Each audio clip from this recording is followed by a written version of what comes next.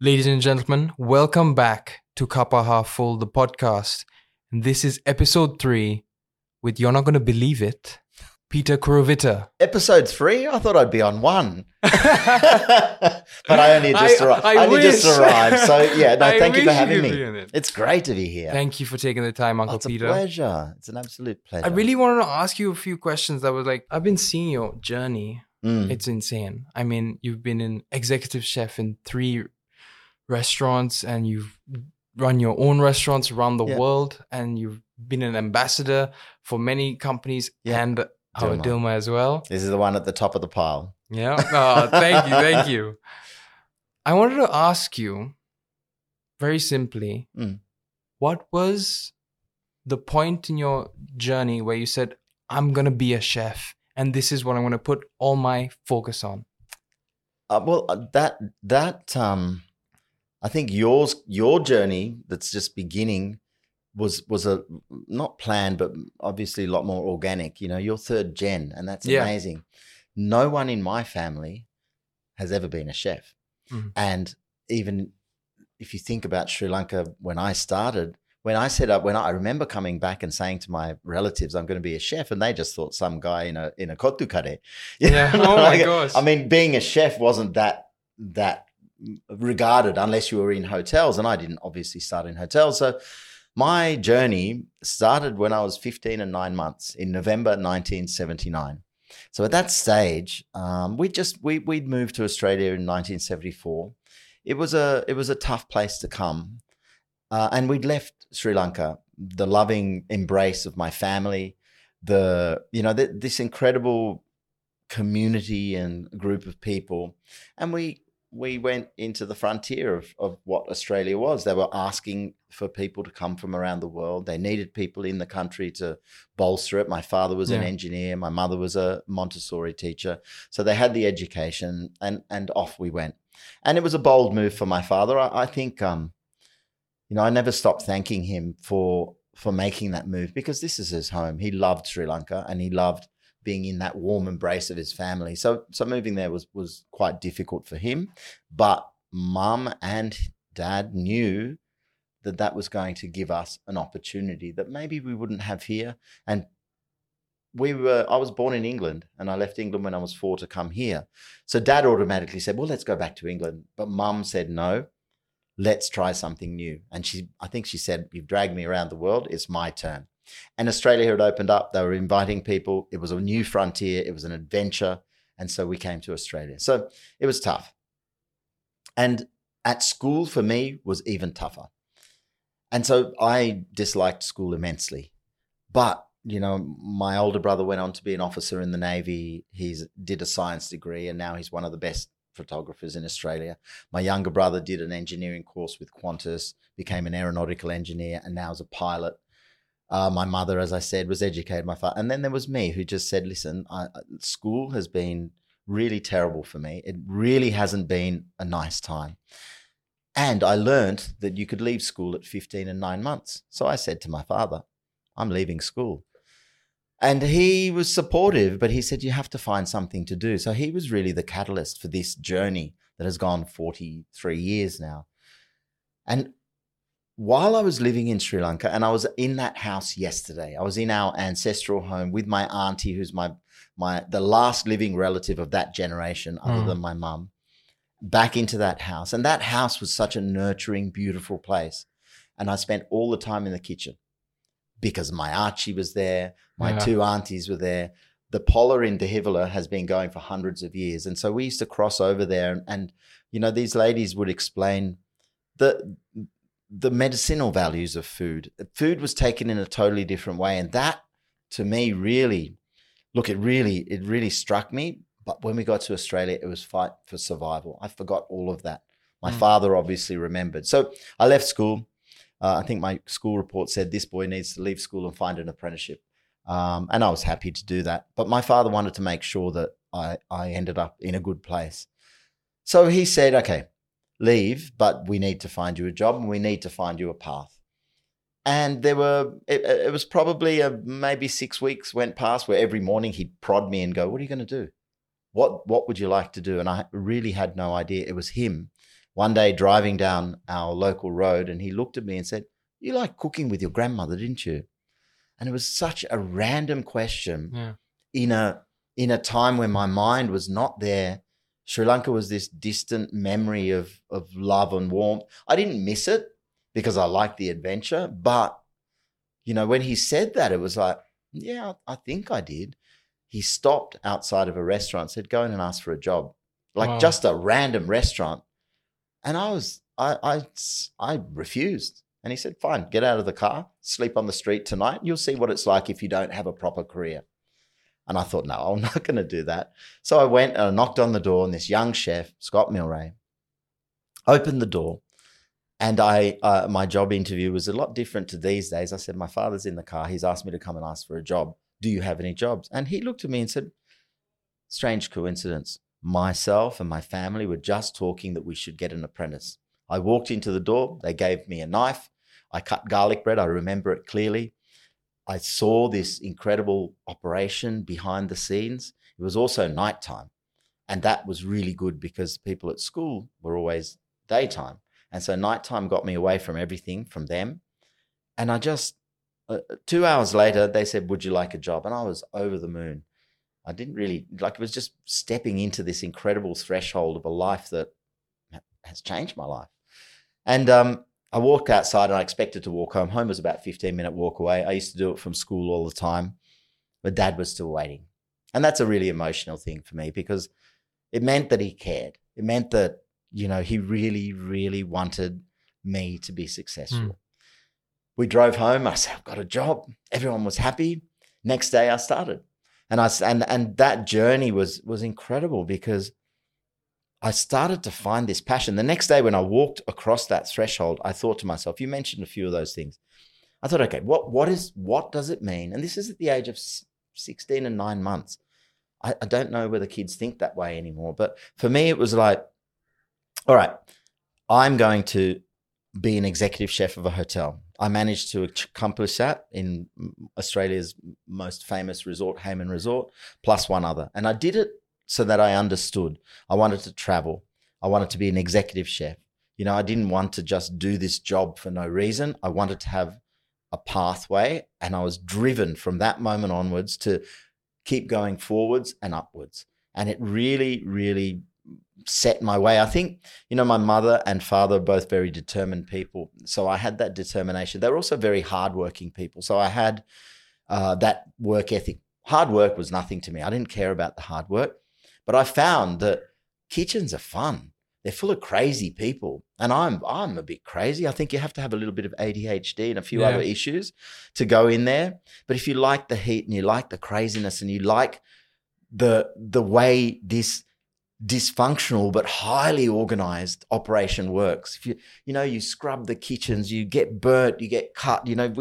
I still have old scars on my arms from years ago, little bits of fingers missing. They were all medals of honor. They were all things that you wore proudly. And I worked really hard.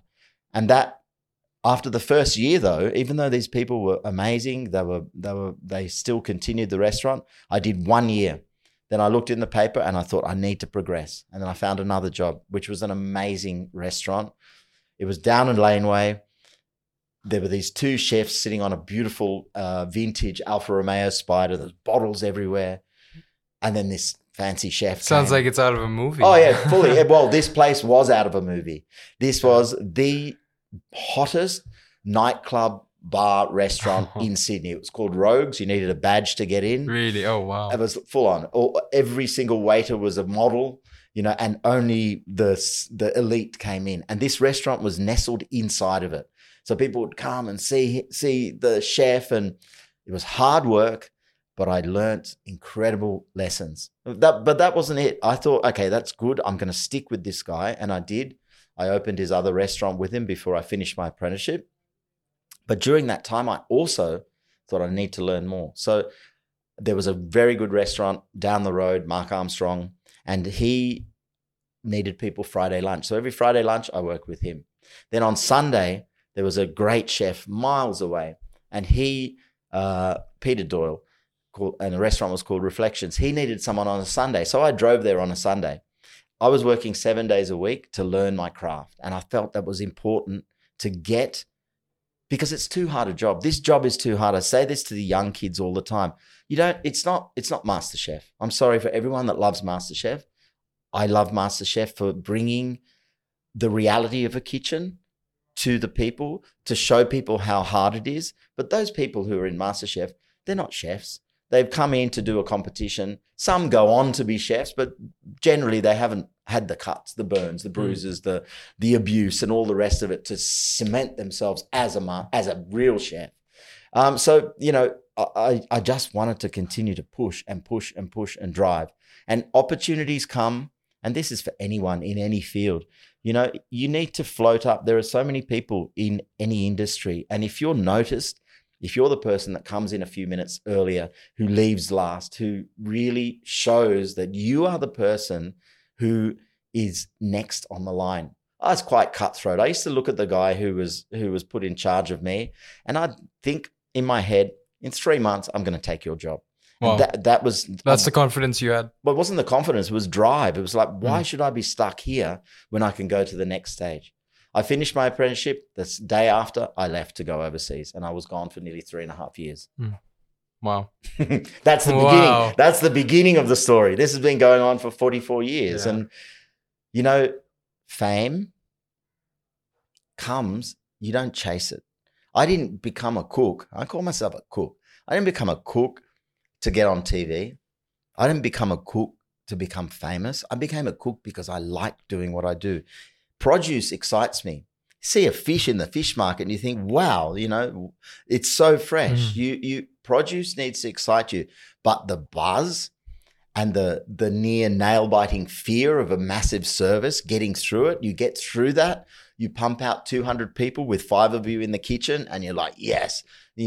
Afterwards you have a few beers, you have a chat, and you laugh. It's a whole community of slightly mad people who love perfection and who have a drive to be the best they can. They support each other. There's nowhere to lie in a kitchen. You work side by side with someone for months, for days, for years, for many, many hours. And, nowadays you get paid to do those extra hours. In the early days, 11, 12-hour days were normal. And you just did it. You drove hard and you got the job done and you were happy with it. So in that environment where you're so close to people, it was hot. It was intense. There were times when, your tempers would flare. And, thank goodness these days, the whole nasty chef hopefully doesn't exist anymore.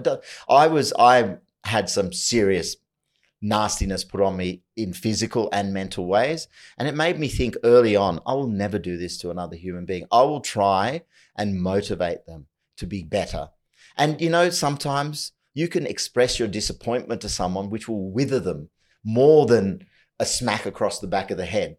Because if you can build your team and if you can work with a group of passionate people, these people are so proud of what they do. They don't care about anybody else. We don't care about anybody else. We want the customer to get the best we can possibly deliver. We want the team to work together to ensure that at the end of the night, no one has let anyone down. We make sure that, you can see as you get close to that service time, you try and have a break before the service. And that's your timing is incredible. I think sometimes when you look at why does someone get a degree? Look, I got a degree. I went to TAFE. I thought it was important. So I didn't do, all the levels that you have to do at school, but I went to college and I excelled.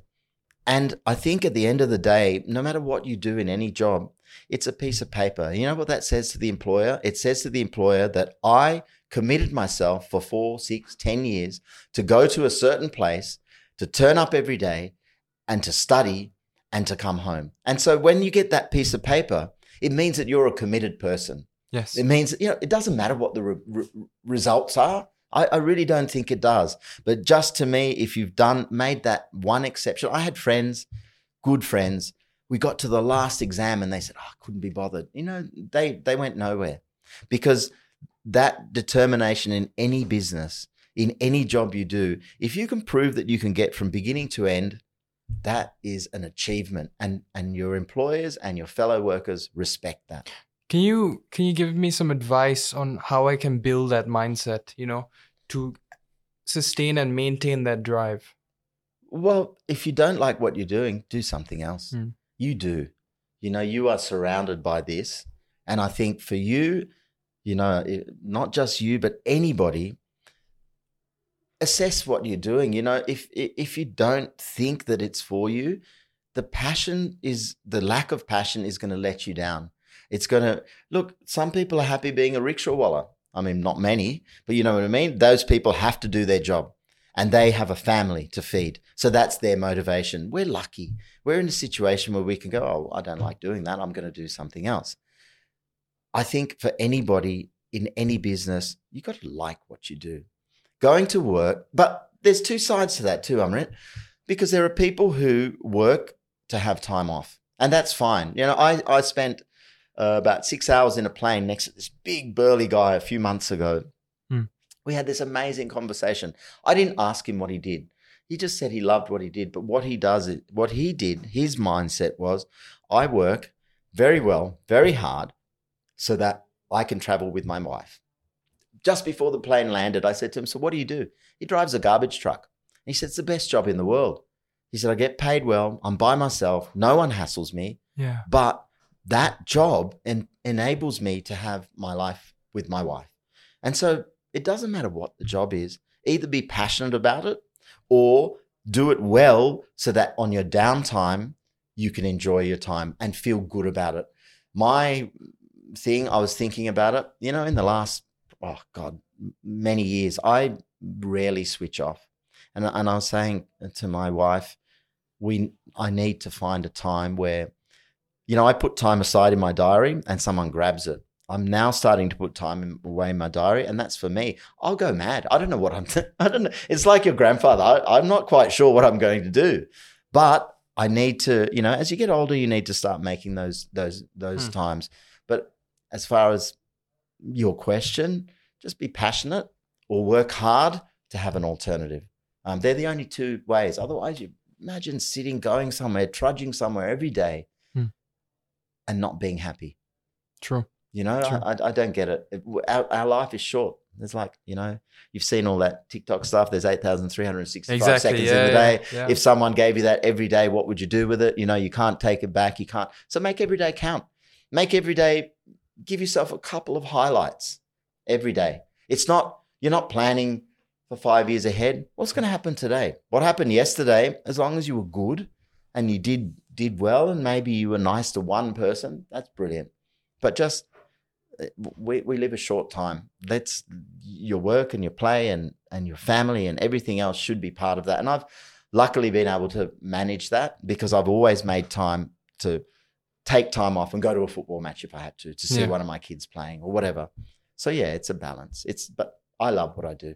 I think about it all the time. And then, today I was talking to your dad and we were talking about tea, and I just got so excited just talking about it because tea to me is an ingredient. And because you guys are producing so many different flavors, it's a chef's dream. So still, I get excited. Yeah. My final question to you is about, and referring to a comment you made, you said chefs are made through hard work. Yeah. With scars and it's your badge of honor. Yeah, exactly. Referring to the next generation of chefs. Yeah. The next generation is, we have a mentality of instant gratification. I'll work for 1 week and I can be an executive chef. That's not really the case, right? What is your advice to the next generation of chefs? Oh, you just said it. I think you need drive. You need to spend the time. There's a boy that works for me right now, Michael Broad. He's 15 years old. He was sort of the same sort of. He has ADHD. He was on all this medication, and when his mother brought him to me, I said to her, "Yep, I'll take him." And at first he was a bit dopey, so I said to his mother, when was the last time you got his medication checked? So, and she said, I never have. And so I said, go to the doctor, fix it. So they fixed that. But this kid is like that. He works really hard and he wants to learn. So, but he knows, like at 17, you're not allowed to drink, right? How could you be a head chef? Like you got no idea. You really got no idea at 17. You shouldn't be a head chef. Everything takes time. I mean, imagine if all the doctors went to medical school for a week and then operated on us. It's the same thing. You need to learn your craft. Yeah. So make sure that you do spend the time to make your craft, to learn your craft. There are still people out there, Amrit, that have that drive and passion. There are still young kids out there who want to do it. My 3 boys, my middle son, who's 22, 23, he's a restaurant manager and he is brilliant. And his work ethic and his determination and his need and want to learn is incredible. My youngest son, who's 17, is actually a bartender when he's not at school. And he's also got that drive. So those people are there. The people who if we're referring to anyone who doesn't think that they fit into that category that we've just mentioned, you're probably just doing it because you want to be famous. So number 1, forget trying to be famous. Number 2, you don't want to be on TV. It's not about the money. Try and push yourself as hard as you possibly can. And maybe even before you come in and waste my time, go and get a job. Like, I one of the questions I ask is, tell me your favorite chefs. Who's, and they might say a master chef. And it's like, well, I can see straight away what you want to be. Who's your favorite chef? What was the last cookbook you read? Tell me about what you think about ingredients. So, excuse me, those people are vetted out very quickly. Qantas, the airline, has a great exam. They have lots and lots of people apply. The first question on the thing is spell the company's name. 60% are gone. Quantas. It's Quantas, right? Bang. Oh no. So that means that the rest of them are invested in the company. Yeah. And they have actually studied a little bit. So there's little questions you can ask. I always bring the parents. And I say to the parents, I just tell them what's going to happen. So advice to them, really make sure that your motivation is right, and make sure you understand that you're working into a very hard life, which has lots of benefits if you work hard. The shortcut route doesn't last. At the end of every MasterChef, there's a whole lot of ingredient products in the supermarket shelves. They disappear within a week or 2 or a month or 2 or 3 months or 2. But there are a few. Marion Gradsby is a great example. Poe is another great example. They were all the first ones who've actually gone into the industry, but they haven't gone in as career chefs. They've used the industry to become, famous, but they've actually put a lot of effort into it as well. So no matter where you go, make sure the short answer, make sure your motivation is right, and make sure you're going in there for the right reason. And they are none of the above, which is getting famous, making lots of money. That will come in any industry, in any business. That will come. How? With hard work. Exactly. Thank you, Uncle Peter. That's a pleasure, Amrit. I wish you all the best in your journey. You're amazing. It's great. You have now you are taking this company from your grandfather's dream to your father's hard work and determination, and you're bringing it to your generation. And, for me, that's a generation I'm connected to because I have 3 of them. Yeah. And, and I feel much more connected to that generation. And I'm seeing that, the way you're presenting tea is the modern way of presenting tea. And that's what we should do. It needs to continue to evolve from how many thousand years ago? 2,500, 5,000? 5,000 years. So 5,000 years, this product has been on shelves and been part of it. And we need to continue to review, reinvent. We're never going to change the taste. We're never going to change the production. I mean, people are changing the production. Your company and your parents' company and your family company is still sticking to those. And that is a good example of how the basics matter. And in cooking, we're talking tea making. Keep the basics, build that foundation stone. Make sure that you've got something to stabilize your entire career or your entire business.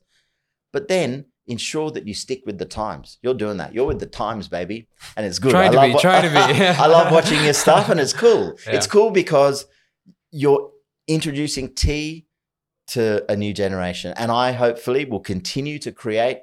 And I'm always coming to your father and saying, oh God, we need to do something different. We need to do films shorter. We need to bring tea and high tea and all of that to people in a different way. Your elixirs and all these other things that are coming along is brilliant. So I look forward to seeing you grow, and I look forward to getting old with Dilmah. Thank you, Uncle Peter. Pleasure. I know you have a plane to catch, so yes. Ciao, ciao. See you soon. Thanks. Thank you.